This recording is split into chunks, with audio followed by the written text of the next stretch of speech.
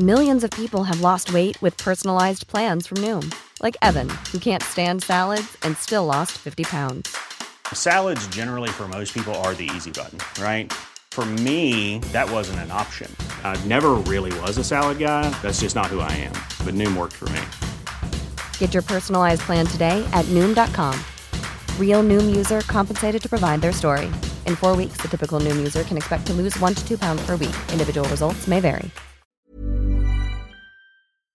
This is a Virgin Media Originals podcast series. Hello, you are very welcome to The Tonight Show. An historic era of cheap credit is ending as the European Central Bank hikes interest rates. But what does it mean for you? The government may step in. They're not doing too much about it at the minute.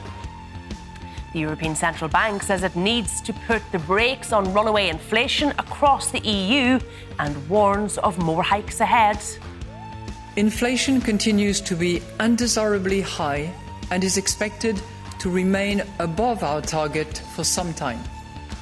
Later, we'll discuss all of the other big news stories of the week in our Week in Review. Do join the conversation on Twitter with your comments and questions. It's hashtag #TonightVMTV.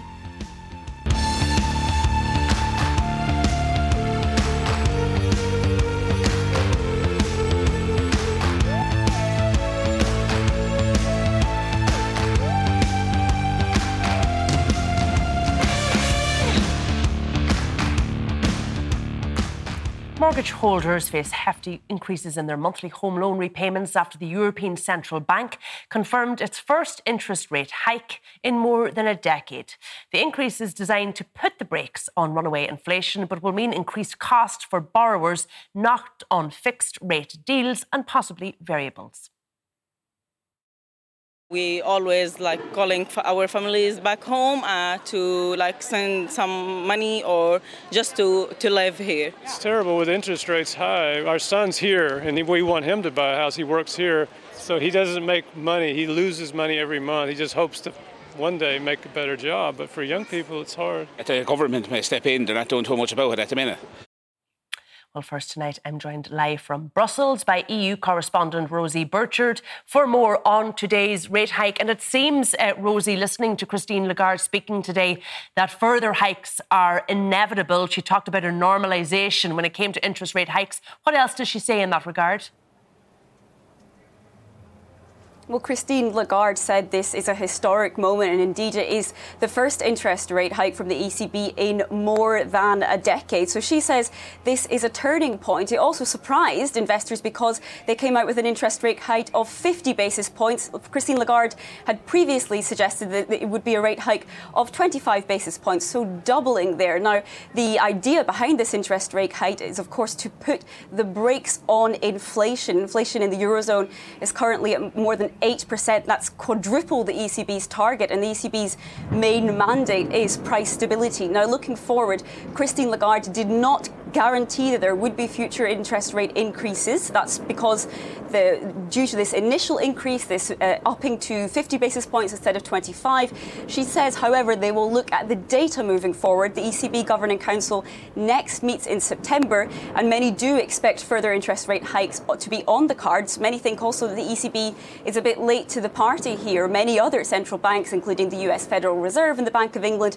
have already raised interest rates, but the ECB here trying to walk that tightrope between putting the brakes on inflation but also preventing a recession. So far, Christine Lagarde says that according to current projections, a recession is not on the cards for the Eurozone, neither this year nor next, but she says the horizon is definitely clouded.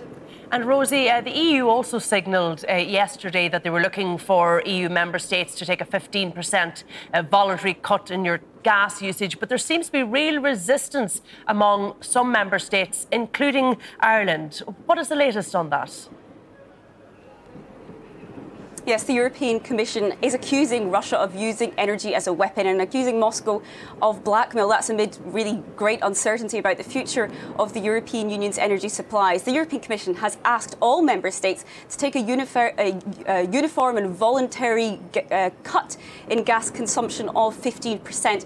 But that's causing some division because, of course, different member states have very different levels of reliance on Moscow and have built up different levels of dependency. We've also already heard, for example, Spain, complaining about this, saying that Spain has not lived out with its means when it comes to energy. Some memories there, of course, of the debt crisis.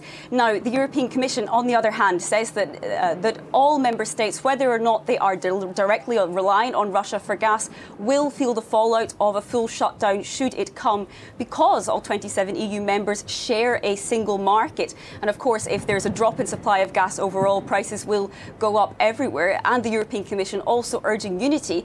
They say that exactly what Russia wants is disunity among EU member states, and that if they stick together, that Russia's hand will be weakened.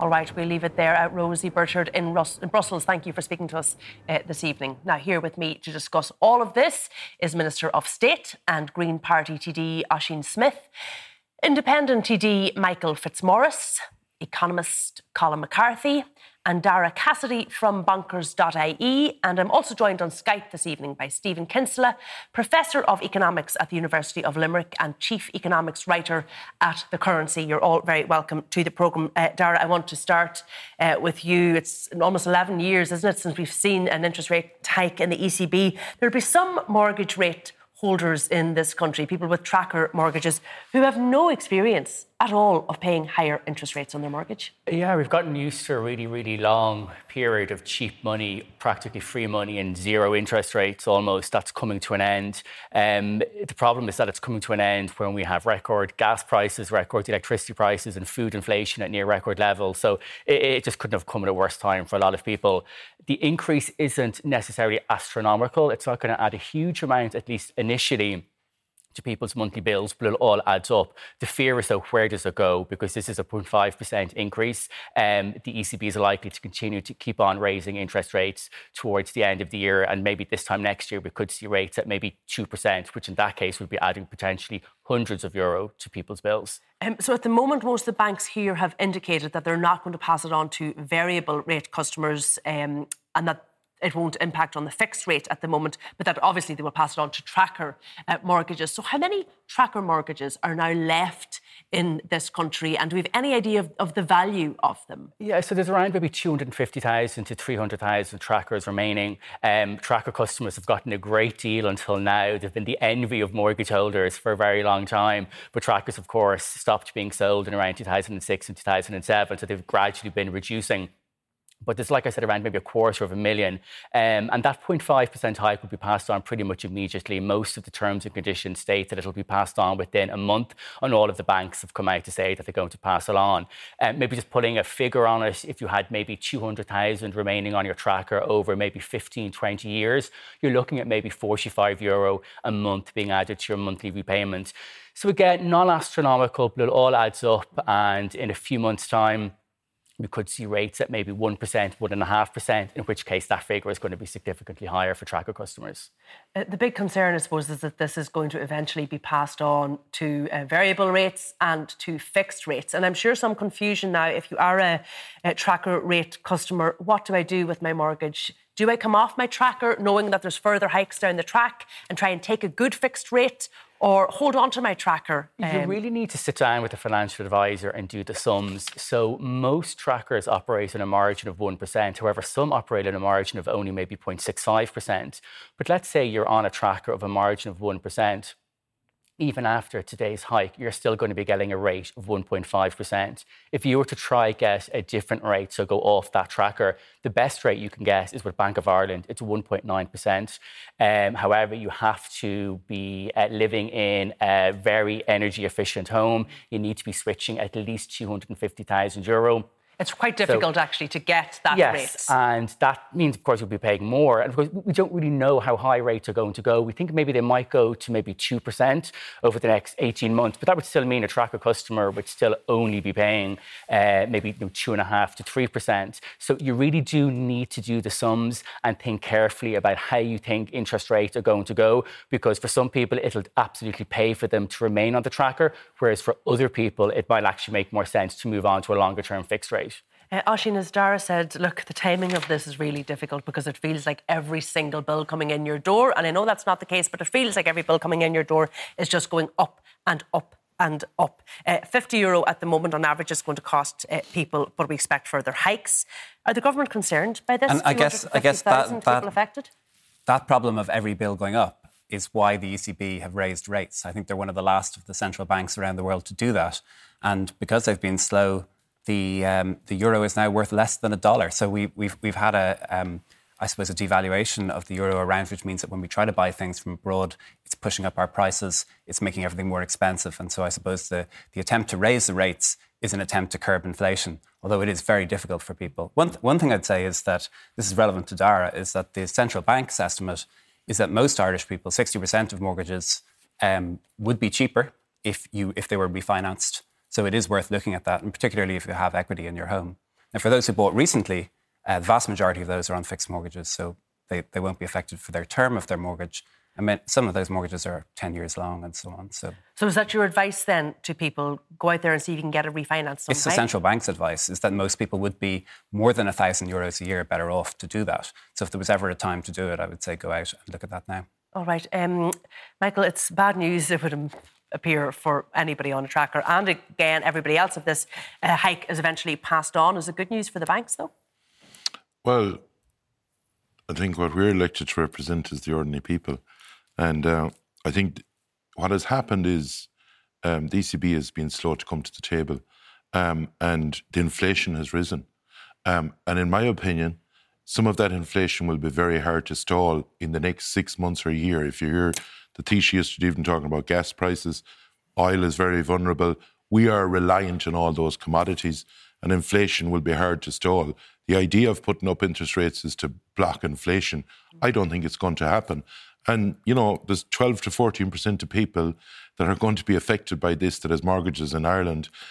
With the inflation the way it's gone, basically the horse is bolted, and now we're trying to fix the problem. And I don't know, will it fix it? All right, Colin McCarthy, first of all, the timing of all this. They are one of the last Western central banks to hike interest rates. Have they left it too late, do you think? Well, the European Central Bank last summer issued a number of statements and reports, hoping that the inflation surge would be transitory, was the term they used. And that wasn't a completely unreasonable expectation at the time. That's certainly not the case now, is it? Yeah, it was wrong, though. And it's very difficult for central banks. I don't envy them. They're trying to fine-tune a cycle that's unlike any we've ever had before. We never tried to operate with negative interest rates before. And the European Central Bank did kind of mistime it, if you like. The Federal Reserve, which is the central bank in the United States, pushed rates up 3 or 4 times now. So you feel the ECB should have got in there a bit earlier? Well, it's very easy to say that, you know, but you can't bet on yesterday's horse races. It's not allowed. Unfortunately. So they did what they did. That's really the reason why they went for a 0.5% hike rather than the quarter that a lot of people had expected. Do you think it will have the impact on inflation that they wanted to have, that Michael says won't happen? If you squeeze monetary conditions, then eventually you squeeze the inflation out of the system. It just depends how tight that squeeze needs to be, is it? Well, the interesting question is what happens next. There will be an ECB meeting in September. There could be another one in October and in subsequent months. And it's pretty clear that in order to get back down to the 2% inflation target, there will be several further interest rate increases. Where will it end up? Think about it. If the long-term inflation rate is going to be 2%, and it is, they've said so, all the central banks have a 2% inflation target. They have the wherewithal to make it happen by shoving up interest rates and tightening liquidity. But I think interest rates will not end up, even if they hit the 2% target, going back to where they were in the last few years. The situation in the last few years was very unusual historically. I think rates, even if they succeed, will eventually be 2.5%-3% or something like that. That would be the normalisation that she talked about today. That's the official interest rate now at which central banks deal with commercial banks. You can add on a margin then for the retail end. So, I mean, the reality is that the retail borrower, mortgage borrower or any other kind of borrower has had a pretty good innings the last few years in very unusual circumstances. Money has been very, very cheap. I think there'll be a lot of people who call him playing higher than the European average mortgage interest rates in this country who'll be thinking, we didn't actually have it that good, to be honest, if you were on a fixed. Well, here in Ireland, the margin that banks add on has been higher. But then the security of mortgages and so on here has been weakened by public policy as well. All right, I just want to go to Stephen Kinsella, who's there on Skype for me this evening. Why is the ECB, Stephen, raising interest rates when there's so much talk about the potential for a European recession? I think it has to do with because of credibility. A central bank that can't control inflation, can't make the moves the central bank is expected to make to control inflation isn't a central bank at all. And so a large part of the interest rate move is theatre in a certain sense. I would agree with Colm and with Michael. It's not going to have a massive change. It won't cause a recession, and it certainly won't drive people into poverty. This one move. What they're flagging, though, is that there will be extra inflationary curbing measures into the future. Now, that the reality of that is it's not going to curb what is the actual cause of inflation, which is energy costs.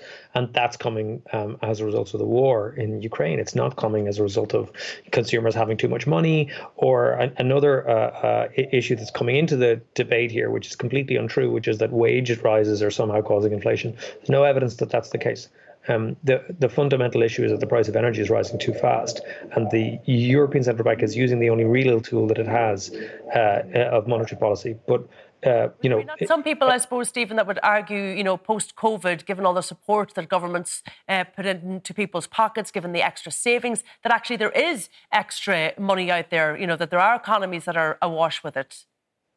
Oh, there are indeed. But I think the idea that, households and consumers and firms all of a sudden, because of a 0.5% interest raise, all of a sudden get the ick when it comes to consumption, that doesn't seem to be realistic to me. What makes a lot more sense to me is the central bank is flagging very, very clearly in concrete terms what's going to happen to interest rates over the next 3 to 4 to 5 years, and sitting back and asking financial markets, particularly the bond markets that lend to sovereign entities like Ireland and England and other countries, what are you going to do next? And I think that's the horse really that we have to keep a very, very close eye on, because if borrowing costs rise for big countries like Italy and Spain, not so much important for smaller countries like Ireland, then all of a sudden the Eurozone starts getting imperiled in much in the same way that it was in 2010 and 2011. So, Stephen, do you think this is the wrong move then by the ECB if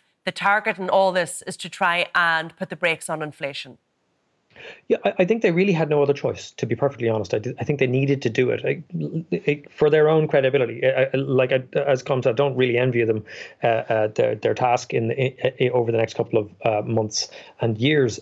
But this is why they're paid a lot of money. They fundamentally have to use the tools at their disposal, because if there are countries in the Eurozone where inflation is 18, 19, 20% at the moment, particularly those in Eastern Europe. And they're subject to the Eurozone rules as well. If the central bank can't act to help them, it's not a central bank, it's a currency board. It's not really going to help in any way. So realistically, there's nothing else they could do. But whether that's actually going to control inflation into the medium term is anyone's guess. I mean, there are loads of other ways you could curb this. A price cap on oil and gas would absolutely do the job. It would be ferociously expensive, but central banks can print money. So, we know that when they need to print off money in the trillions, they can. So that would also have the same effect, but they've chosen not to go in that direction, at least for now. All right. Thank you for that, Stephen Kinsella. Oisín, the government itself has been borrowing to beat the band for the last couple of years. Is that all going to have to change now? I think the budget is nearly balanced at this stage. That there has been, as Stephen said, right, you're not going to curb a price increase in Russian oil and gas with an interest rate rise. It's not what the cause is. We've had this huge increase in expenditure, which was a one-off and exceptional thing to deal with the pandemic and was the right thing to do. There is a bit of a hangover from that, but it's a once-off thing. I don't think it's a structural thing.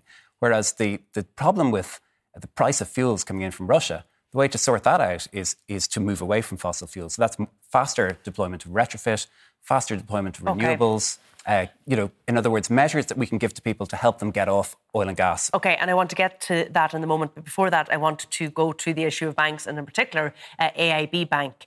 Michael, the Taoiseach has now weighed in on this. This is off the back of AIB saying 70 out of its 170 outlets are going to go cashless. The Taoiseach has called for AIB to reconsider its move. It's looking to meet, I think he is actually going to meet AIB officials. But people are really up in arms about this, aren't they? And rightly so. We have... But the government is responding. The government has basically put a lot of money into AIB to keep it afloat years ago. At the time, it was probably the right thing to do. But now they're... when you live in rural areas especially, and I've even heard stories from Cork, and I know I bank with them myself in Castlereagh. And to be honest about it, I was reading the email that was sent to me, and you'd wonder, what is this building becoming? Where they're closing down the services. It's basically sort of a walk-in service that you'll talk to someone and maybe go for a mortgage. Other than that, it's nothing else. Because there'll be no ATM outside or inside nothing, anymore either. Nor checks, nor bank drafts, nor foreign exchange, all gone. And what that's doing, and what people don't realise, there are parts of the country that people will have to drive basically 100 kilometres to get one of the banks now. I've heard it yesterday on the radio being said. And I honestly, I'm considering at the moment pulling everything from AIB, because if this continues... And that is an option here, isn't it? If you're not happy with the service, but the only problem is with the way banks are going over the last few years, and that's why I promote credit unions so much. At least they are fairly local and they're getting more and more services. And the central bank needs to work with the credit unions, because I've said it down through the years that the central bank, or that the credit unions will be the new AIB or Bank of Ireland in the local areas to help people. And I know that people are going card, and the young people are going card, but there's still a section of society. I do contracting. Most farmers pay you by cheque. They have a duplicate chequebook. They're able to give the duplicate part of it to the accountant. And that's how they do things. But we seem to be now a forgotten people in parts of Ireland with what they're doing. Oisín, should AIB have done this, considering that there is a significant banking review underway that was due to report in November? No, I think that is a fair point. They could have waited to see what came out of that. It is shocking when you go into your bank and see that there are no humans there and there's a wall of machines. I mean, we recently provided a new subsidy scheme to keep the post offices running, right? And I would ask Michael, I think that AIB has said that you can do your banking, in other words, you can lodge and withdraw through the post office. In practice, does that work, Michael? No, because if you have 3 cheques, you have to do each of them one by one and pay, I think it's 47 cents in each one of them. It's a slow, cumbersome process, and unless they put resources into the post office... But I want to keep the local post offices alive. Yeah, and if they can be used for banking... Everyone supports that as well, Oisín.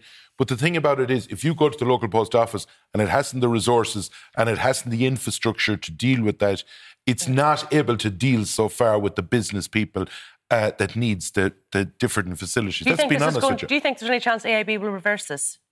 That's certainly possible. I see that the Taoiseach has issued his statement about it, and I'm sure they take that seriously. We are a shareholder. Colm, you understand the licence here, I suppose. What pressure, as Oisín says, they are a shareholder, the taxpayer is a shareholder, as government, what pressure can they put on the banks to get them to reverse this? I hope they don't put any. I don't like the idea of politicians micromanaging any business. I would hate to be running Tesco or SuperValu or any of those outfits if the government could tell you.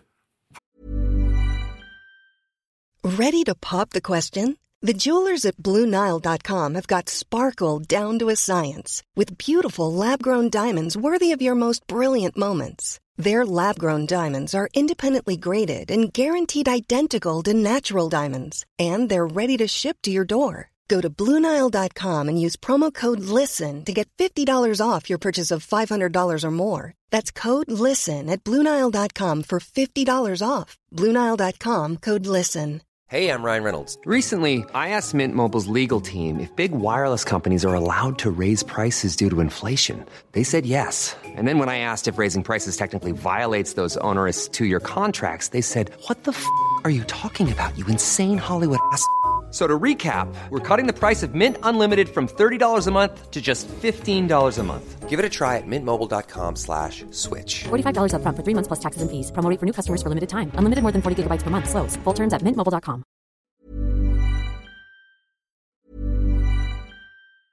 Even when we're on a budget, we still deserve nice things. Quince is a place to scoop up stunning high-end goods for 50 to 80% less than similar brands. They have buttery soft cashmere sweaters starting at $50, luxurious Italian leather bags, and so much more. Plus, Quince only works with factories that use safe, ethical, and responsible manufacturing. Get the high-end goods you'll love without the high price tag with Quince. Go to quince.com/style for free shipping and 365-day returns. Where your branches were to be and what you were to have in stock in each branch. The government doesn't interfere even in commercial state companies. They let the managers manage. The Taoiseach saying today banks have, a responsibility here. There's a social contract. Yeah. They have been bailed out by the taxpayers. You don't buy any of that? I don't buy any of it. Just think what it would be like if the ESB was told you must have a depot here and you must have another depot somewhere else. They'd resist it. They'd say, look, we've got to manage this thing as best we can. We've got to keep costs under control. I mean, it is about costs, isn't it? I mean, it's expensive to keep branches open. But it is not. It's not just branch closures and the coverage of the branch network. Banks will tell you that handling cash is very costly. And they charge business people. If business people come in, they lodge a whole bundle of cash. They're charged for that. You've got to count it, you've got to keep it safe, and all the rest of it. So the banks are very keen to get the whole economy going cashless. I broadly agree with that. I think we can't, on the one hand, be complaining that banking in Ireland is expensive, that mortgage rates here are too high, but then want branches to be kept open the length and breadth of the country. And yes, dealing with cash hold on. The length and breadth of the country isn't what I talked about. I talked about people to do their banking on business having to drive 100 kilometres. Now, would you like, if you lived in Dublin, to have to drive to Athlone? How many examples of that are there, Mark? Well, there's a good few, and especially... Give me one example. In Cork is one example. Yeah. I've heard it yesterday on a national station. Way out at the far end of one of the peninsulas in Cork. But it's there. Do they not matter? Yeah. Hold on a second now. Does a business there not matter? But I suppose the point is... 100 kilometres. Do they have to bank for every single individual in the country? There's hardly any town or village in Ireland that's 100 kilometres from the next They one. spoke very clearly yesterday. But a lot of credit unions won't take cash either. That's the point. And a credit union, if your direct debit fails, they'll charge you €10. The credit unions can be a bit like the banks as well. Every credit union that I know of takes cash over the counter and gives cash over the counter. Yes. Well, okay. Dara, that's not been your experience? Not in my experience. All right. Look, I just want to move on, Oisín, because it's been a big week on climate issues. We've had the heat wave, we've had wildfires, discussions on how we're going to reach targets. There's still a lot of conflict, isn't there, in government, particularly between Eamon Ryan's department and the Department of Agriculture about what this emission target is going to be? No, I wouldn't say there's conflict. There is certainly ongoing discussion and they're working it out. And they haven't been able to reach an agreement and they were meant to be agreed by the end of June. So yeah, it's taking a little longer than expected. There is a cabinet meeting next Wednesday. I hope it's resolved by then. Do you think it will have been resolved and be... I expect it will. I don't know for certain, but I expect it will. So what's happening is there is a budget of how much carbon we can emit for 5 years. It's 295 megatons from 2021 to 2025. And we have to split those emissions between different sectors in society. And that's what we agreed in law. And then we voted through that budget, that 5-year carbon budget, through the Dáil and through the Seanad, right? So that's the agreement. Yeah, and we need to split that. The target for agriculture was 30%. It was a range. Yeah, it was between a range. 22 and 30%. Yeah. And so each of the sectors has to do their share. Everybody has to put their shoulder to the wheel. And I'm sure they want to as well. And the future for farming, presumably, is to move away from mass production of products that are subsidised and mass emissions and moving towards things like generating green energy or rewetting bogs or anaerobic digestion or forestry or other things. Do you think or growing support for this, do you think, among those? There has to be. The whole goal for agriculture is to cut emissions and at the same time maintain farm incomes. That's the whole thing. How we get there is the question for farmers and for the Department of Agriculture. Michael. Yeah, first of all, Ciara, I think we have to be realistic. We haven't to hope. It's nonsensical to believe that we're going to that we're going to stay within targets in the different sectors over the coming years. First of all, when these were signed up, we were heading to war. At the moment, we're basically trying to get gas. There's more oil coming in. We're under pressure with our electricity at the moment. And if you look at... Some might say, Michael, there'll always be an excuse, and this week was a perfect example. A war isn't an excuse in all fairness. A war isn't an excuse, and we're in a war. We're after coming out of a pandemic. Have a look at the figures today. Transport has gone up. There's 500,000, thankfully, more people working than there was in 2019. And those people go to work, they're going to use something to get to work, so that the emissions are going to go up. So the EPA report today showed, Michael, that our emissions are going in the wrong direction. Yeah. They're now higher than they were in the pandemic. You say that's okay? And to be honest about it, I'll give you more stats. The EPA report, if you look at aviation today, was about 4 million tonnes. It will be 16 or 17 million tonnes when we have 38 million people going through Dublin Airport. That's a realism of the facts that's going to happen. Next year, you'll be talking about this. You'll be giving out about it. But what we need to do is there are some things coming forward in technology that's going to be very fruitful in the second half of all of this in the agricultural sector. But with Eamon Ryan out today saying the cuts that we need to introduce in all sectors, they need to be front-loaded. We need to see them in the next 2.5 years if we've any chance of making our targets. We can't be waiting for another 2 or 3 years to see if these new technologies work or don't work. Well, first of all, Ciara, Eamon Ryan talks about anaerobic digestion. If you happen to feed in tariff for anaerobic digestion, it doesn't happen. It's going to be 3 to 4 years before we do that. Wind energy, for example, have a look at the stats today that the EPA put out. Wind energy didn't perform like it did before. I just want to focus on the issue of agriculture. I want to go through this, that it was down 5%, so you had to use more fossil fuels. And in the line of agriculture, if you look at the new systems in new types of grasses, if you look at the likes of seaweed, if you look at what has happened, we had Professor Mittliner in yesterday, that California has now given the go-ahead for a new additive in what the cattle eat. And the same will happen in Europe. What target do you think? Just give me a figure. What target do you think is reasonable for agriculture? In my opinion, we cannot. We're even aspiring if we go to 22% because I don't think it's achievable. I don't think it's achievable for the simple reason we're not ready to go there yet. In my opinion, it'll be 28, 29, 30 before we get there. And Michael, if agriculture doesn't go there, what other sector picks up the slack? The problem that we have done is we have signed up to something that's not achievable. It won't be achievable in transport. Oisín? If you spend your money on one thing, you can't spend it on something else. This is a budget, right? There's so much to spend. There's 295 megatons to emit. That's what we can do. If we emit it in one sector, we can't emit it in another. You'll be buying carbon credits. That's what you'll have to do. And what I want to do, Michael, is work with you so that I can help the people who you represent, the contractors, to find alternative work that will actually last into the future. And I think you want to do that. And I think you're optimistic about the future as well. I believe that we can get the solutions down the road, but at the moment, we are aspiring to something that's unachievable. Man. OK. We'll get there, just not today or tomorrow, it appears. Right, we have to leave it there. My thanks to Oisín, Michael, Colm, to Dara and to Stephen on Skype. Next, more on that growing row over AIB going cashless and the other big news stories of the week. Do stay with us.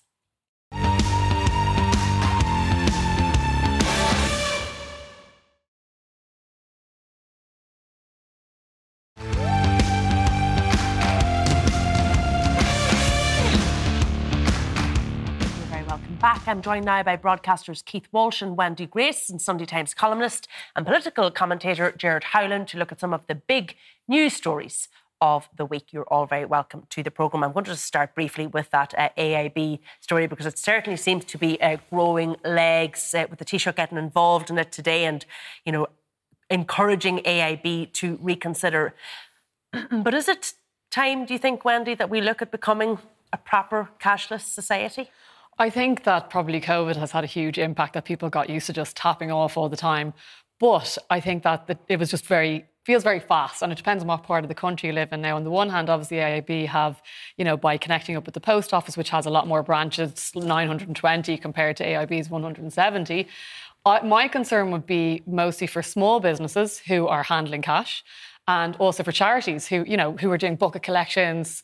You know, I'm thinking of the St. Vincent de Paul after Mass or whatever. And I know myself that, you know, if I don't have the cash in my pocket, they're not going to get it, but if they're not going to be collecting cash anymore, they're going to get less. And I think that maybe some sort of a kind of balance would be AIB providing, for example, charities or small businesses, the small wireless terminals free of charge for a certain period of time while the transition actually happens. So at least then, hopefully, they won't lose revenue.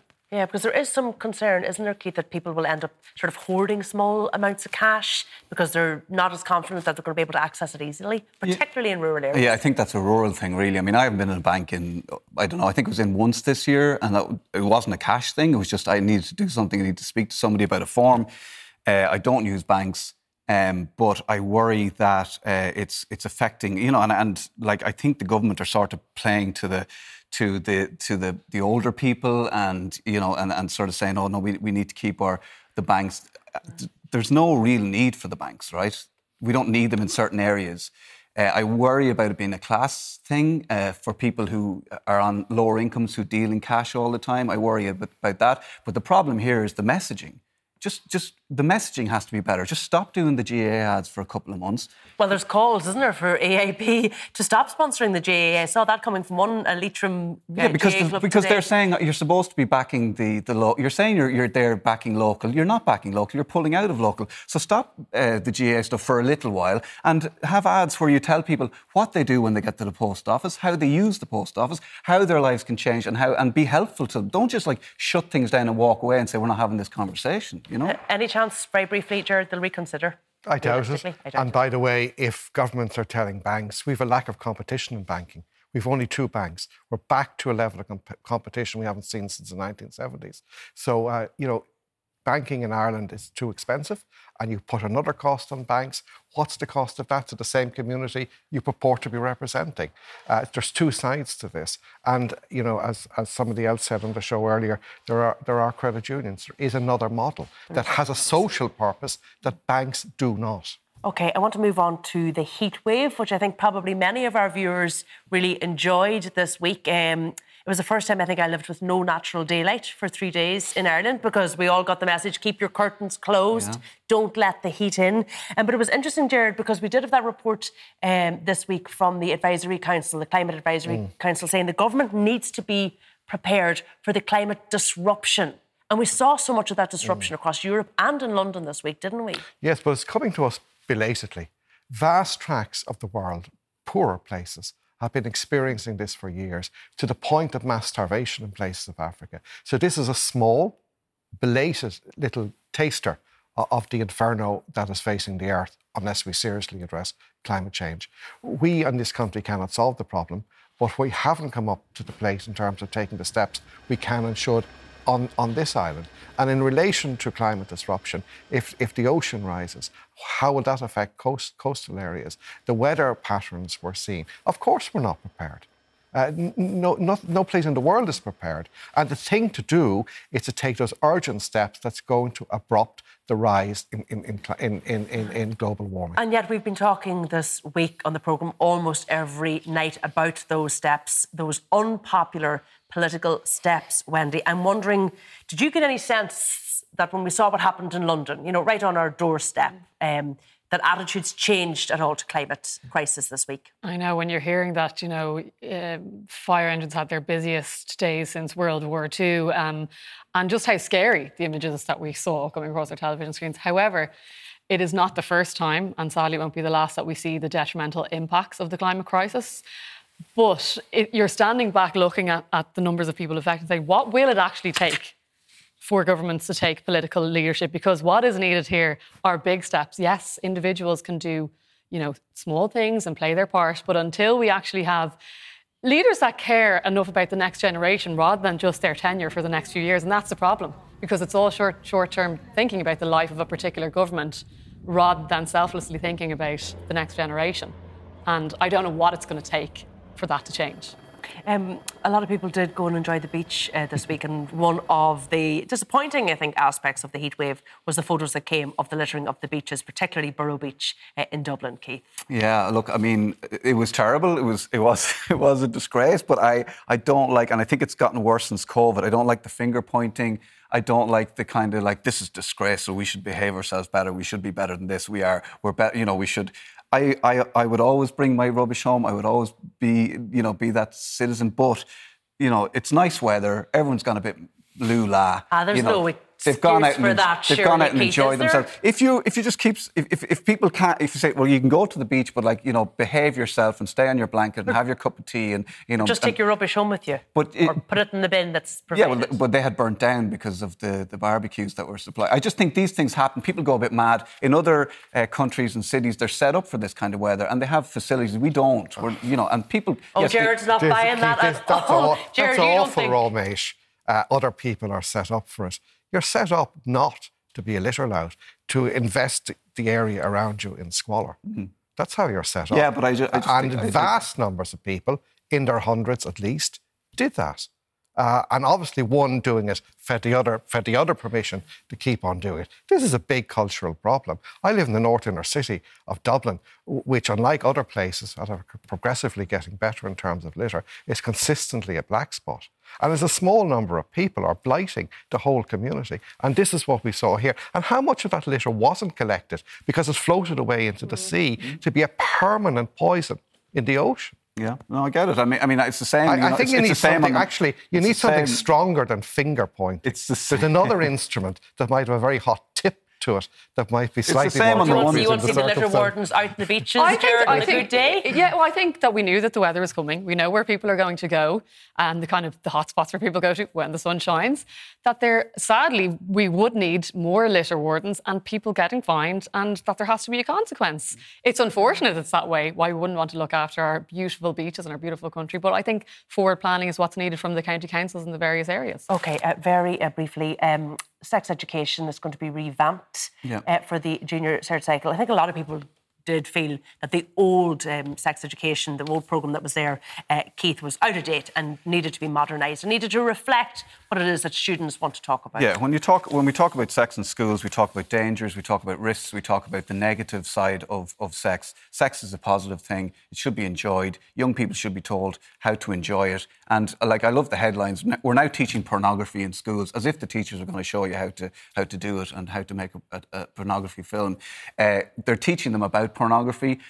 Hopefully they'll teach them, if you are to watch pornography, make sure it's ethical. This is good pornography. It's like children who play Grand Theft Auto.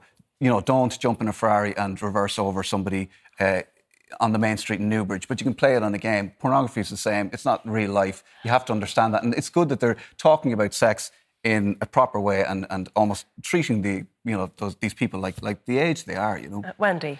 I have to say, I disagree with that. I think that's what shocked me the most, was talking about, a safe way to view porn. To me, that's like saying a safe way to inject yourself with heroin, because when we look at the empirical evidence that we have from peer-reviewed studies, hundreds of them, when you're looking at organisations like Your Brain on Porn, Fight the New Drug, all these things that show the detrimental impact that porn has on mental health, relationships, not to mention human trafficking. But is it not up trafficking of children to just recognise that it is out there, that it is being viewed? We can't ignore it. But if we kind of shrug our shoulders in apathy, saying, well, this is just something that happens, while ignoring the evidence of the dangers that it poses to not just young people, but to all of us. But do you think that's what this curriculum is going to do? But if we're saying to young people there's a safe way to view porn, and I don't believe that there is. Even, for example, after the Anna Kriegel case, when they discovered all the pornographic images on that boy's computer, the empirical evidence to show the link to sexual violence and the viewing of pornography is staggering. And in fact, what the evidence shows is that... is there no safe discussion around pornography? Is that what you said? You don't want that mentioned in schools at all? Does that not prove that we need to teach it? Because these... But that's where the misnomer is, saying that there's a safe way to view something that is dangerous. When we have... Look, we've gone from a situation in such a short space of time when softcore lads' mags under the mattress to hardcore 24/7 porn in your pocket, rewiring young people's brains, and we have to have a national conversation about the impact that this is going to have. This isn't the start of it? Some people would say this is. Well, hopefully it is if it's not discussed in a vacuum. OK, look, we're going to have to take a short break there, but do join us because we'll be discussing more big stories after the break.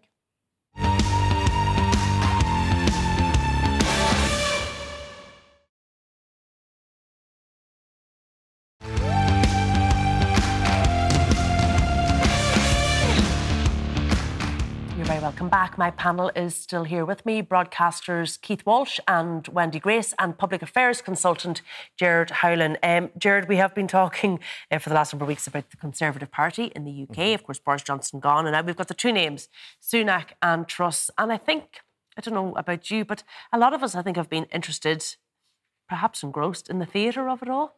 Well, I'm a political anorak and I just can hardly bring myself to look away from it. And we have a month now of the two of them slugging it out for the Conservative Party members so that by early September, one of them will be Prime Minister. I just don't buy the fact that Truss is a shoo-in, that she will certainly among those Conservative Party members beat Rishi Sunak. And the reason is that when people like her, Ian Duncan Smith as an example, bet, for example, Ken Clarke, you would say a much superior candidate. They were fighting for the leadership of the party in opposition. The Conservative Party members know that the day they confer the leadership of their party on one or other, that person becomes Prime Minister. And I think that might influence the dynamic somewhat for Rishi Sunak against Truss. But let's see, you would have to say that because of her, I suppose, her very aggressive Brexiteering, that she might have a lead over him. She's promising tax cuts regardless of how sustainable they are. He has called her out on that, but that's not necessarily popular politics with the Conservative Party base. Well, Keith, we were just talking in the outbreak there about some of the abuse I think Liz Truss is getting online, particularly on Twitter. It has been uncomfortable to see over the last couple of days. Yeah, I think it's terrible. I think, I can't even, whatever you think, I wish the mainland of England would just float away somewhere because I'm just done with it now at this stage. But I just think that mudslinging and that it looks horrible. I'm uncomfortable watching it. And I think, there's one particular video where she comes down off the podium and goes the wrong way. She doesn't go out the right way, and people are like, who hasn't done that? Who hasn't made those mistakes? And she's almost kind of grown up in the spotlight, and everything she does is filmed. And I'm sure if everything I did was filmed, people would be able to pick out clips of me doing something and saying something stupid. So I really don't like that side of things, whatever your politics are. I think that's ugly. Let's move on to two other big sports stories. The women's football, England and Spain last night. 7 million viewers on the BBC, Wendy. Great to see that sport finally getting the recognition. That's the thing that made me really happy, was because for far too long across various different sports, women's sports don't get enough recognition. And now, obviously, when we see those type of figures, I think we're going to see more of women's sport like this being broadcast. And, it's like the snowball effect. More people will want to watch the next. Yeah, but now you're beginning to think, what did I miss? Yeah. Exactly. For the first time. Yeah, it's a positive thing. And, of course, closer to home, a big All-Ireland final this weekend, Kerry versus Galway. Will you be tuning in, Gerard? I certainly will, and it's just the passion. I mean, the hurling was unmissable. Just the tension. Will it be another match like that? Will it be still in the balance at the end? Is there one last ball over the bar that'll just change everything at the last minute?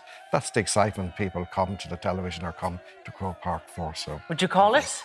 No. No, Kerry. Would you? I think Kerry. I'd love to see. My grandfather's from Kerry, but I have a soft spot for Galway. So I just want a great match. Do you know what I mean? A close match. Neither team running away with it. Quite unusual for the first time. I think the hurling final last week had tickets still left over. Is that down, do you think, to the timing, Wendy? July versus September? Yeah, I think it's the timing, but I think the positive takeaway from all of this is just the sense of atmosphere and community that we're feeling, that sense of normalcy after 2 years of not having this season of sport and just feeling that buzz. We need positivity to hang on to at the moment. It's great. It was great to see it back. All right, look, that's it from us. My thanks to all of my guests and to my panellists this evening. Our programme is available as a podcast on all major platforms, and you can also now find us on Instagram. It's Tonight PM TV. But from all the late team here, good night and do take care.